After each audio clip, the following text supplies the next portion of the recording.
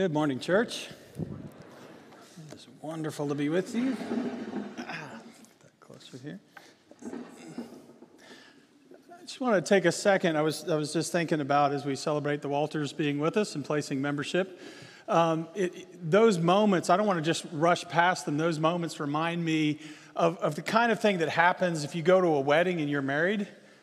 When you're experiencing the joy of a new couple coming together and making that connection, it's often a time for us to remember our own commitments.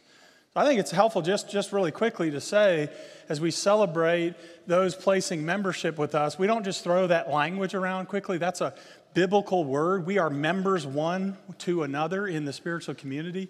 And so what membership means in this place is that you belong, but also that you're offering your gifts, and we receive them. As you guys come in here, we receive your gifts, and then we want to offer those back to you. So let's just think about that, and I think it's beautiful. It fits exactly what Seth was talking about. If you have the giftedness to speak into and to help in some way serve in our children's ministry, please do that. But let's just remember that commitment to membership means something. A foot doesn't just hang on the body and do nothing if it's healthy. And so when we come into membership, we come offering our gifts and we come to receive them. So we celebrate with you guys coming. Andrew and Kayla will give Ethan Brooks a little time to grow into their giftedness, okay? So we'll let him grow on that one. But thank you. I'm glad you're here. Also, I was going to say this to him individually. I was just going to say this to everybody. I've been sitting in the last several weeks in our Faith Path class that Monty and Jenny have put together. If you are parents of children from our children's ministry up to our youth group, and you haven't availed yourself of this is not an extra commercial time. This is not an extra announcement time. I just want to encourage you. It's incredibly practical tools and wisdom to help you walk out the faith path with your kids. So if you haven't taken a chance to do that, I want to encourage you to do that. It was incredible experience last several weeks, and then this week, great material that was helpful. We are shifting to a new series here as we're leading in to the Easter season. More you'll see as we get into the text on that in a moment. We're calling it Unfinished Business. What does it look like as we lead up to that day, to celebrate the day where Jesus said on the cross, it's finished, and the empty tomb and all that implies? What does it look like to prepare our hearts and our minds to live that out, to appreciate and receive the gift of that season as much as possible? We'll talk more about that in a moment. I just want to start by diving into this classic text. If you have your Bibles or your devices that you read on, we're going to be reading the word of the Lord in Ezekiel chapter 37. Understand, by the way, where this comes in the story of Ezekiel's prophecy. If you picture it this way, Ezekiel was given as a prophet to speak to the people of God in one of the darkest seasons of their lives and their history, really. You might know this about the Old Testament. There is a period of time when Israel rebels so significantly and consistently that God brings them into this time that I call the extended time out spiritually. Right? So God in his love wants to discipline his children, and they have rebelled, and he says, I'm not giving up on you, but I'm going to put you in time out for a while. You're going to be taken captive by a foreign power. And the northern part of the people of Israel have already fallen. And then this story, Ezekiel is prophesying to the southern tribes, to Judah and Jerusalem. In fact, just a few chapters before this very moment, in the middle of the book, Ezekiel receives the word and speaks in a prophetic word to the Jerusalem city has fallen. The capital city has fallen in that time. So picture this, these words, and it's incredible. I want you to kind of picture it as we read it. This incredibly powerful prophecy is given in one of the darkest moments in the lives of the people of God. So let's read the word of the Lord, Ezekiel chapter 37, starting in verse 1. Again, helps to picture it.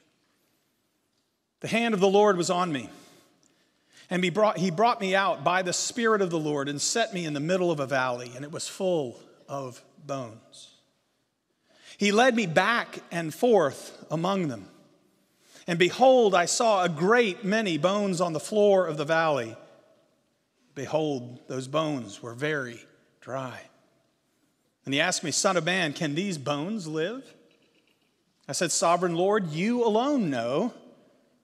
And he said to me, prophesy to these bones and say to them, dry bones, hear the word of the Lord.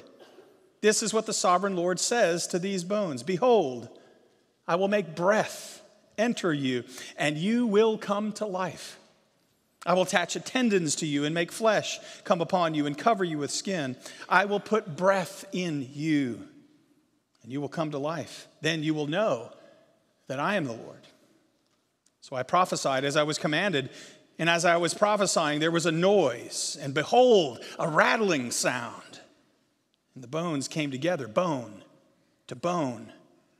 And I looked, and behold, tendons and flesh appeared on them, and skin covered them, but there was no breath in them. Then he said to me, prophesy to the breath. Prophesy, Son of Man, and say to it, this is what the sovereign Lord says. Come, breath from the four winds, and breathe into these slain, that they may live. So I prophesied as he commanded me, and breath entered them. They came to life and stood on their feet, a vast army. And then he said to me, Son of man, these bones are the people of Israel. Behold, they say, our bones are dried up and our hope is gone. We are cut off.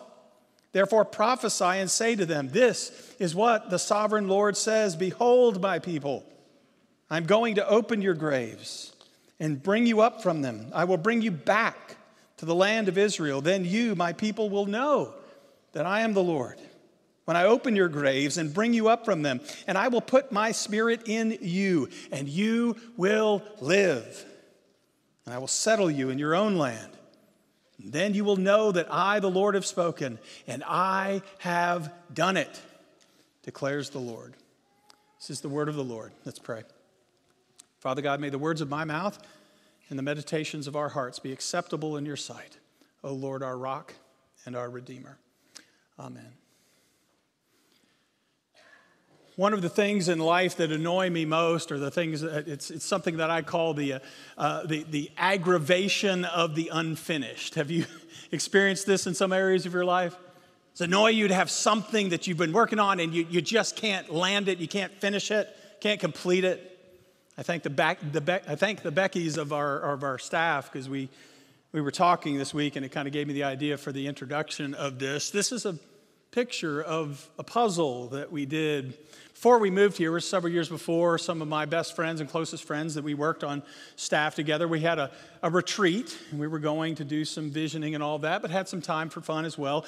And I told them, they brought some things to do, and I told them, as far as I know, I've never done a puzzle in my life. I mean, I've done the little one, but I've never completed a puzzle. I don't have the patience, I'll be honest, I don't have the patience to do that. It's not something we did growing up. And so they had this going on. I didn't do a whole lot, but I did some. And we had this on the table. And over the course of time, the weekend, we did this. It's a puzzle of the national parks. Now, here's what annoyed me the most. We got to the end. You can look closer. You can't quite see it. But there is one piece missing. It was in the box, and we looked around for it. We couldn't find it. And I'm just telling you, other people laughed at it. It was driving me nuts. In fact, my friend Gary, who knows me well, said, Dean, at this point, if I found it, I would hide it from you just to work on your perfectionism. Oh, thank you very much. Just annoys me. It reminds me of a story I know I've told some of you before, but of the great composer Mozart. Have you heard this before? He was not only a great visionary and creative genius, but he was also quite a prankster. And when he was growing up, it was essentially his high school years, he loved to play pranks on his father. And one of the things he did, his father, who is also a musician, is as they were going to bed, they go to bed and Mozart would go down to the piano and he would play the notes of the scale, and then he would stop before the last one, do, re, mi, fa, sol, la, and he would stop. And he would play it very slowly, very intentionally, very loudly, and then he would stop. And he'd go to bed. And his father is sitting there, and as a musician, he's sitting there, and he's trying to sleep. His dad would have to get up, go down to the piano, play the last note, and then go to bed. There is something in human nature that just hates unfinished business. There's something wired inside of us that just longs for things to be completed as they were intended to be. And I think of how fitting this is leading into our Easter season to think about this. Because the entire academic year, really, we've been talking one way or another about the cosmic plan and purpose of God to renew and to restore all things in God's creation. And we think about this, everything from the book of Exodus all the way to the book of Ephesians has kept calling us back to that vision. And here's the thing.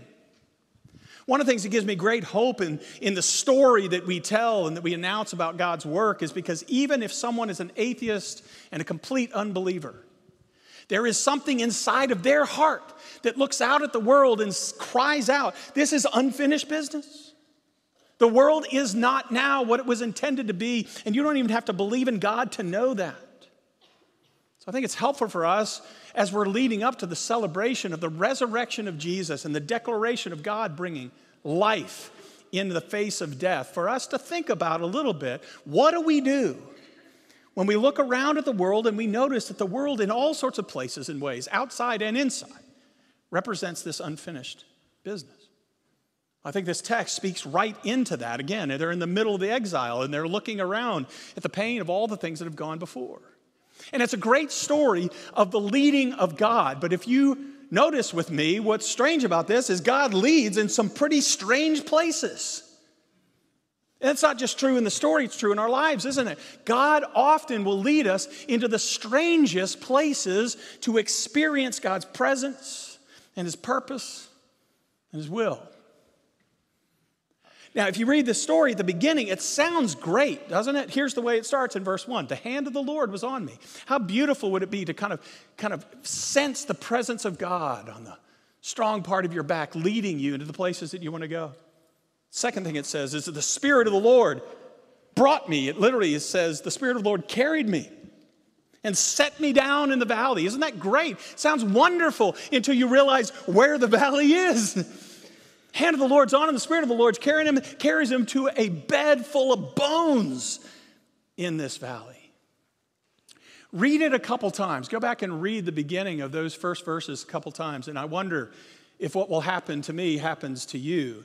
I hear in it another language elsewhere in Scripture that speaks of the leading of God. In comforting situations, we hear it time and time again, but only here it's kind of a twist to it.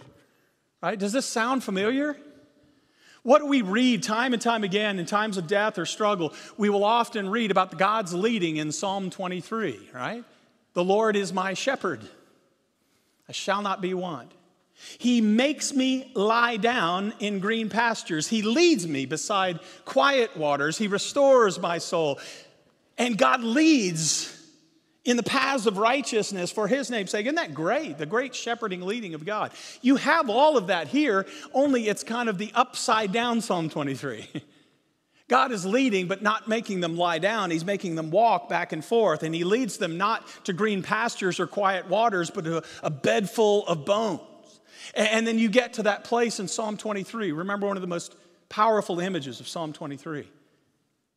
It says, even though I walk through, literally it says the darkest valley, or we will translate sometimes the valley of the shadow of death, I will fear no evil, for you are with me. Now that's a beautiful promise. But in this story, God isn't just with them in the dark valley, He led them there. Do you see the difference? I wonder if we think about this as we go into this season, we recognize that sometimes the most important leading of God is not out of struggle, it may be into it. Sometimes the most important leading of God in our life is not freedom from pain and discipline and wrestling, it is actually into that. Now hear me, that doesn't mean God is inflicting pain upon us, it just means God will lead us in and through those dark places and times. I think this passage is incredibly appropriate for where we find ourselves in the Christian rhythm of time. I suspect most of you know that for century after century after century, followers of Jesus have viewed the weeks leading up to Easter as a great time to remember and actually to kind of practice one of the central stories of Jesus' life. You've heard this before. Do you know how Jesus begins His ministry? Well, He's baptized, and listen how similar it sounds to the situation here. He's baptized, and the Spirit of the Lord comes on Jesus to begin His ministry. And Jesus doesn't begin His ministry by going out and immediately preaching and healing and all of that. How does Jesus begin His ministry when the Spirit of the Lord is on Him? He goes where? You can talk to me. Where? to the desert or the wilderness. And he doesn't just kind of wander there. It says the Spirit of the Lord was on him, and the Spirit led him into the dark valley to be tempted and to be tested and to fast and to pray and to let go of things and to grow. And for centuries, people who follow Jesus said, maybe that's a great attitude for us to be thinking about as we lead up to the celebration of Easter. And so these stories come together reminding us that God will lead us, but God doesn't always lead us first to the banquet. Sometimes, as here, he leads us to the aftermath of the battlefield. God doesn't lead us first to the celebration moment. Sometimes he leads us, as here, to a place that feels like a cemetery. God leads us. He led Jesus. We shouldn't be surprised he leads us as well to some pretty strange places. Now, what does God invite us to do in those places? Well, notice the language here. I'm going to start with a very strong Bible word, very important Bible word. But he says when you get to the valley, what do? You behold the world around you. And I would say inside of you, he's doing that. Behold.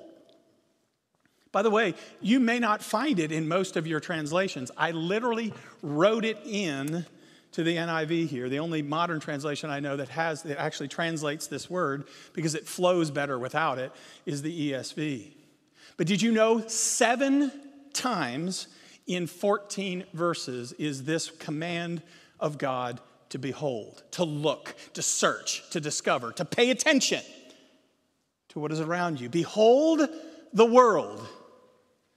And I would say as you look it out, you will see, behold the world around you and behold the world inside of you. God will do both of those for Ezekiel. In fact, the language literally is this. Just take this in for a moment. God says, behold the bones. Verse 2 puts it this way. This is literally the way the story starts. Behold bones. And there were very many. And behold, twice in one verse, behold, they were very dry. Behold, there were very many. And behold, they were very dry. God says, I want you to take in the full experience of the brokenness and the death and the pain of the circumstances of my people right now. Did you know that there are times in our lives, there are seasons in our lives where it is really healthy for us to just slow down, stop, and take in pain, suffering, and brokenness? It might be in your own life. It might be for the sake of someone else. Don't rush past it. In our therapeutic culture, good in a lot of ways, but sometimes we want to medicate everything and we want to rush past it. We want to mute it. Sometimes God says, I want to lead you into struggle and not away from it for a season and for a time. Behold the bones. By the way, this is not the only place in Scripture where we're invited to come in and sit in it for a moment. One of the earlier times that I preached on this passage, I would preach out of the book of Lamentations. If you want to look at that, there's an entire book where they behold the destruction of Jerusalem. As I was studying it this week, I'm just thinking about Nehemiah. I'm thinking of the aftermath of this a little bit more. You know, Nehemiah was called by God out of exile to go and start rebuilding. His particular job was to rebuild the wall so there was a safe place to build community. And you know, when Nehemiah went, the first thing he did was not grab tools and hammers and chisels and rocks and start doing the work. That's not the first thing he did. Nehemiah chapter 2, verse 15 says this. He got on a horse, and he's speaking first person. I went up the valley by night, examining the wall. And as he testified to the people around, the other leaders that came with him, he said, you see the trouble we are in. Jerusalem lies in ruins, and its gates have been burned with fire. He spends the whole night on horseback, going around the broken places of the wall, seeing the devastation of the city of Jerusalem. And only after that does he come back to them and say, come now, let us rebuild. What propels us into our calling and our purpose sometimes is spending time sitting in the brokenness and the pain and the hurt of the world around us or inside of us. It's not just in the Old Testament. But you know Jesus does this as well. In one of the most mysterious, tucked in the middle of the story verses that I've ever heard, Mark chapter 11, verse 11. Jesus is coming in at the time that we're all about to celebrate. He's about to go in the week of what we call Passion Week, and he's about to go and give his life. He's entering Jerusalem for what will be the last time in his earthly ministry. And what does Jesus do when he comes into Jerusalem? Does he start preaching? Does he start healing? Does he start symbolically acting things out? No, he will do that the next day. But do you know what it says first? Mark 11, verse 11. Notice this. Jesus entered Jerusalem and went into the temple courts. He looked around at everything. And because it was night, he went home. What? Mark just drops that in the middle of the story. The very next day, he gets up and cleanses the temple, and he starts enacting symbolic works of the kingdom of God. But before he did any of that, he beheld the bones of the temple that he was about to undo. Is that powerful? There are important times and seasons of our lives where God says, before you rush to fix anything or do anything, I just want you to sit in the hurt and the struggle and the pain. It might be yours, it might be somebody else's. By the way, there's two different forms the valleys might take in our lives. There are valleys that are inflicted upon us, right? By the circumstances of our lives. There are times we encounter things that are completely outside of our control, and they are inflicted upon us, and we go through that. And then there are other times the valleys are what they were for Israel at this moment. They are self-inflicted, right? Because of the choices we have made and the failures that we have done and the sins that we have committed. And God in his love and compassion will still work with us and go through things with us, but our choices have consequences and it hurts sometimes. Sometimes our valleys are self-inflicted. So again, think about this. What a great practice. Instead of just rushing to Easter when we celebrate the promise of God's life, what if we do what followers of Jesus have been doing for a long time? And here's just a thought. Ask two questions. If you take notes, I would jot them down. If you have Apple Notes, I would put them down here. Just an invitation from the Holy Spirit. First is ask this question for yourself. Say, Holy Spirit, if you're in Christ, you're saved. You don't have to worry about that. But say, God, is there any death in me that you want me to be aware of? Are there any bones inside my heart and my life that you want to reveal and I need to give to your gracious eyes? Just ask that question now and in the weeks ahead. What if we did that? Second, here's the thing. What if we also ask the question, God, is there any pain or struggle in the world that you care deeply about that you want me to care more about? Isn't that a great question to ask? Just think about that for a moment. Is there any pain or struggle in the world that you care about, God, and you want me, I'm just ignoring it, and you want me to pay more attention to it? Now, we can't care about everything all the time, but I do believe in the power of the Holy Spirit of God to say, I'm going to invite you to care a little bit bigger than you did before, a little bit more than you did before. I was thinking about this part of it. It was actually inspired by the great theologian Colin Cowherd. Some of you don't know who this is. He's my favorite sports commentator. And he was reflecting on a kind of the season that we're in where all the divas of sports, NFL, are kind of demanding money and high contracts and all that stuff. And I won't say the name of the person he was talking about, Aaron Rodgers. Sorry, he's inflicted so much pain on us, hasn't he? But he was talking about this, and I'm not kidding. I told this to Melanie. He said this about a week ago. I said, this is the single most significant spiritual insight that I have heard in the last several months, and it came from a sports commentator. This is what he said. He's talking specifically to these guys in sports, but it's true for any gender. But he said, you are not truly a man. You don't know, you are not mature until you care about someone or something more than yourself. What a good word. You want to know when you mature and you grow up, what's the rite of passage? You know that you have begun to mature deeply as a human being when you care about someone or something more than yourself. Great insight. And what if in this season of our lives, we ask the Holy Spirit of God, slow me down, open my eyes, let me behold the bones around me and in this world. Help me care about something more than just my own self. Powerful invitation, is it not? By the way, quick thought on this before we get out of this movement. Understand when God invites us into these seasons of kind of sitting in and taking in the struggle. Hear me. It often doesn't go as quickly as we would like, right? Did you notice this in verse 2? It doesn't just say, I'm going to take you into this valley. It says, the hand of the Lord and the Spirit of the Lord is on me. Set me down in a valley. And it says, He walked me back and forth through the valley. One translation says, round and round, time and time again. He didn't rush the beholding and taking in of the bones and the destruction and the pain of the world. Sometimes the most important leading that God is giving in our lives is just to sit in it and stay there for a moment and walk in there, trusting that God didn't just show up in there. He's actually leading us to that place. Again, not inflicting it upon us, but God is showing up in that moment. And that metaphor of walking with the Lord through the struggle is so incredibly important.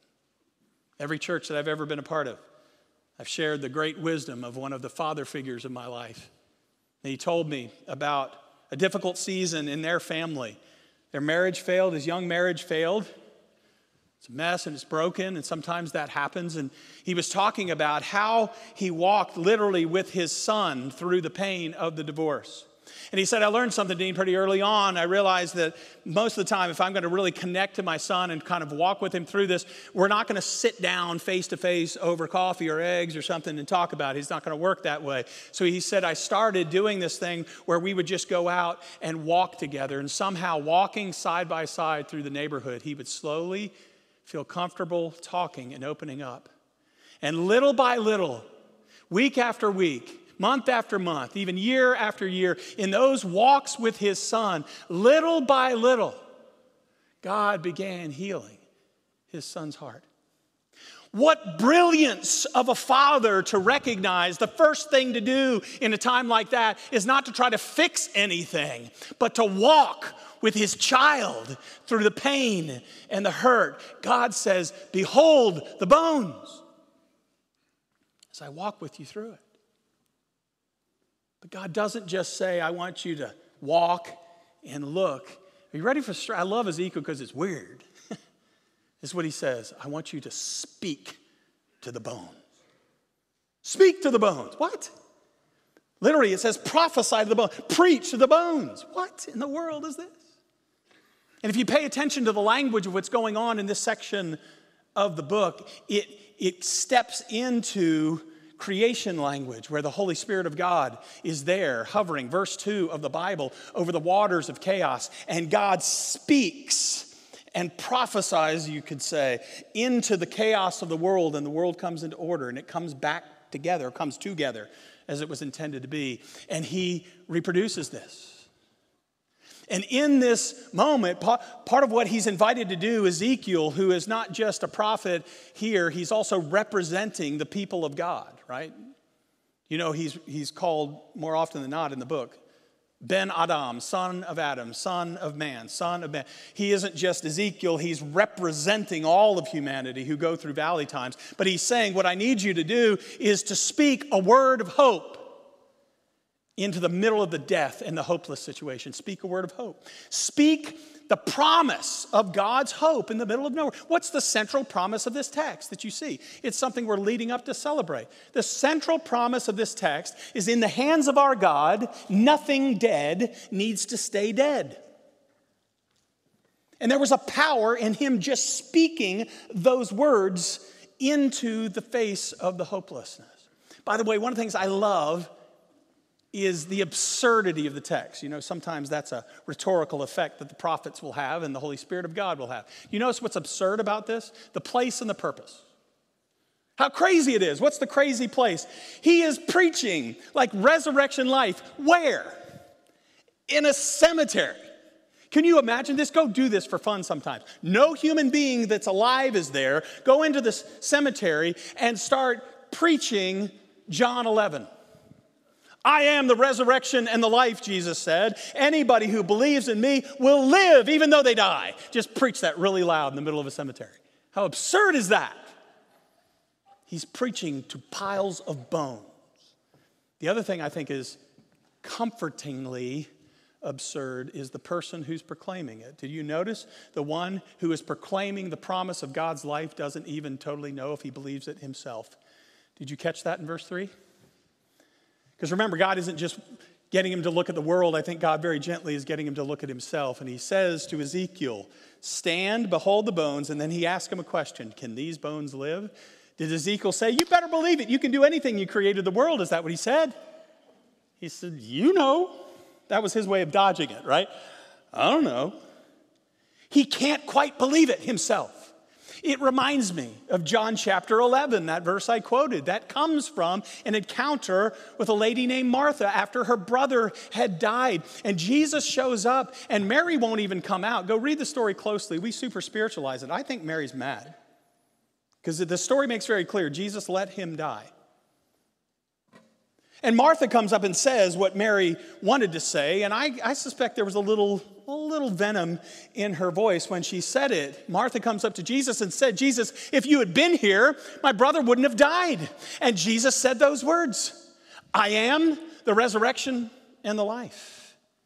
And anyone who believes in me will live even though they die. And he asked her, do you believe this? Go read the story. It's an Ezekiel moment. Do you know what she says? I believe that you're the Christ of God. Great Bible answer. Totally dodged the question. She believed he could have healed him, but I don't think she believes yet that he is who he said he was, the resurrection and the life. And isn't it amazing that God invites people who don't even fully get it to be the ones that are proclaiming the hope? That means we all get to play. Isn't that cool? Last image of this is the Great Commission. If you think about the mission of our church, to help people find hope and live with purpose, and we said the purpose is not just some amorphous thing out there, it is the purpose of the Great Commission, to make disciples who make disciples. Who was it that Jesus invited to live out the Great Commission? We start in verse 18 that Jesus says, go and all authority has been given to me and go and make disciples. But verse 17 says this, the people that were gathered around Jesus, they worshiped him and, I quote, some doubted. Guess who he called to be his commissioners of the Great Commission? Some doubting worshipers. And that's what we all are. And isn't it great that God calls doubting worshipers to speak words of hope into hopeless situations? Don't ever underestimate the power of praying and reciting the promises of God. Now understand, this is really important pastoral note. Don't come drop Bible verses on people that are hurting. Don't go quote Romans and all things work for the good. That's not what I'm talking about. You live in the behold the bones season for a long time. But I do believe the Spirit of God will invite us in ways to speak the audacious promise of God into hopeless situations. Sometimes we don't even speak it to them. We speak it in prayer. Pray and recite and live in the promise of God in crazy situations and see what happens. Prophesy. Speak to the bones. What situation in your life and in the world do you look around and say, there's no way? Can these bones live? I have no idea. Prophesy to it. Speak to it. Pray to it. Call out the promises of God into it, not in some name it or claim it way. Live in that place and see what the Spirit of God might do. Because there's something happens, did you notice it? As Ezekiel is speaking and preaching words, he doesn't even know if he believes himself. Hear me, he heard hope before he saw it. Did you catch that? He heard hope. Because this is what it said. He's prophesying. He's speaking the promise of God to bring life. And it said, behold, a rattling sound. And bone got connected to bone. And bone got connected to bone. And bone got connected to bone. And as I say that, by the way, does that sound familiar to anybody? What are you thinking? What are you thinking? Foot bone connected to the shin bone connected to the... It's kind of silly, isn't it? It's like a little childhood song that teaches us basic anatomy. Did you know it was not a children's song originally? Did you know this? If you ever hear that song again, if everybody teaches it again, do you know where it came from? This passage. It was not a child's song first. It was a song from the African American community before civil rights had even begun to take root. And before it was sung in schoolhouses, it was sung in cotton fields and tobacco fields, and in old sweaty churches in the South. And hear me, they heard hope before they saw it. And that's what we get to do as the people of God. To be used by the Spirit of God to sing a song of hope into the darkness of the world so that people might hear it before they see it. Speak, prophesy, pray the promise of God in crazy, hopeless situations and see what he might do. Because it's not about us. It certainly wasn't about Ezekiel. He wasn't super prophet. He didn't believe it himself. The last thing it says is crazy, right? You don't just speak to the bones, you speak to the breath, it said. Prophesy to the breath. And anybody who's read their Old Testament, maybe you've heard this before. The word breath is the word ruach. And it is the very Spirit of God. It comes in verse 2 of the Bible. The Spirit of God hovered over the ruach, the breath of God, hovered over the waters. God took dirt and breathed into that dirt, the ruach, the Spirit of life, and man became a living being. The same God who created the world stands ready through, believe it or not, you, to breathe life into the stuff that needs to be recreated as well. Isn't that staggering? The whole passage ends with a movement from deep darkness to triumphal hope. Because it started in the valley of dry bones, but it ends with this. He says, I'm doing all of this so that you might know experientially that I am the Lord. And listen to this language. It's so powerful. So that you might know that I have done it. By the way, they're still in exile. But God says, when it is my promise, it is as good as done. We have the same language in another psalm. A week or two, we're going to be thinking about this when Jesus said these words on the cross. Do you remember what he said? My God, why have you forsaken me? He wasn't talking off the top of his head. He was quoting the beginning of Psalm 22, which started in darkness. But guess what the last verse of that psalm is? Do you know what it is? It turns from deep, dark despair and predictions of the cross to the end where he says, but God, you're going to work in such a powerful way that I will proclaim your name to the generations and they will all hear. You know what the last words of Psalm 22 are? He has done it. That's the glory. We get to sit in the darkness and behold the bones and prophesy to the bones. But it is only when the breath of God comes in and everything comes together and he will triumphantly say he has done it. And we get to sit in people's pain, but we also get to call out that hope that is so strong even before it happens. We know it will. Family who's taught me this more than anybody else. It's my friend the Osmonds. I've talked some about their story before, but never about this moment. It's powerful moments of my life. It was a funeral. And how this family modeled the entire movement of this passage and the psalm I just talked about in one funeral service. Because they testified and they shared with us, and we really worshiped in many ways through the darkest season of their lives. It started this way. Ty, too, the young man there. It's in our small group, and we grew up with them. Our children grew up with them as well, and he was such a great model. He was traveling out of state, actually in the state of Texas. 18 years old, got out of the car to help somebody, and another car, a drunk driver, hit him and killed him. 18 years old. His last dying act was an act of service and love, which is that family. Now, they'll tell you they're not perfect, but man, they're givers. If that weren't enough, a few years later, Ty Sr. was out fishing, had a terrible accident, and he drowned. What do you do in a funeral service when all the men in that family are gone? They're with Jesus. We celebrate that. But what do we do right now?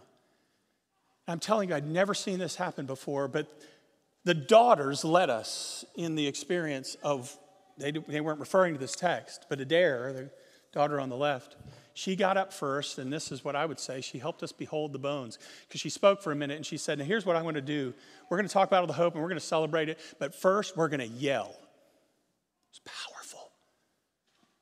She said, we just need, I can't remember exactly how she said it, but there's certain things in this world that aren't right. It's not the way it's supposed to be. So would you yell with me? And the entire place yelled. We were in the amphitheater. You've heard of Dave Ramsey before. Big Ty, built his new campus, and we're sitting in the amphitheater that Ty built at Dave Ramsey's place, and the entire amphitheater just yelled, behold the bones. And then Kendall, she's older now, Kendall, the other daughter, got up. And I'm telling you guys, I don't remember a word she said, but I remember everything she said. You know what I mean?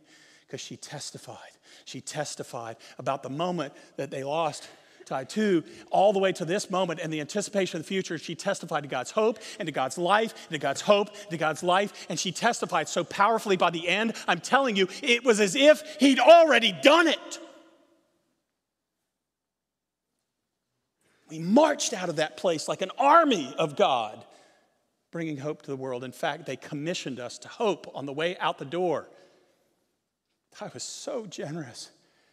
And so that amphitheater full of people, when we walked out, everybody was given an envelope, and inside that envelope, every single person, and it was a big place, every single person got $20, and they were commissioned to go and to proclaim hope to somebody that needed it with those $20. That is the spirit of the resurrected Christ. And we are invited in this season to do more than buy dresses and chocolate, folks. We are invited to step in to the unfinished business of the world, to care enough to sit there and to feel it and to know it, and then have the audacity to testify to the hope that the breath of God can take anything that is dead and make it come to life again. Father God, we celebrate you. Oh, we celebrate you, for you are present with us in the most broken and painful and sinful and ugly places of our lives in this world. You sit with us there. And then, Father, as you continue to redeem us, you lead us back there to capture other people and to hold on to them and walk with them as well. But God, you don't leave death as the end of the story ever. Thank you, Holy Spirit of God, not only for creating this world, but recreating it. So we ask in this season, as we lead up to celebrate your resurrection, Jesus, recreate us again to be people of hope in this broken world. In the glorious name and for the purpose of the glory of the name of Jesus, we pray. Amen. Please stand as we sing.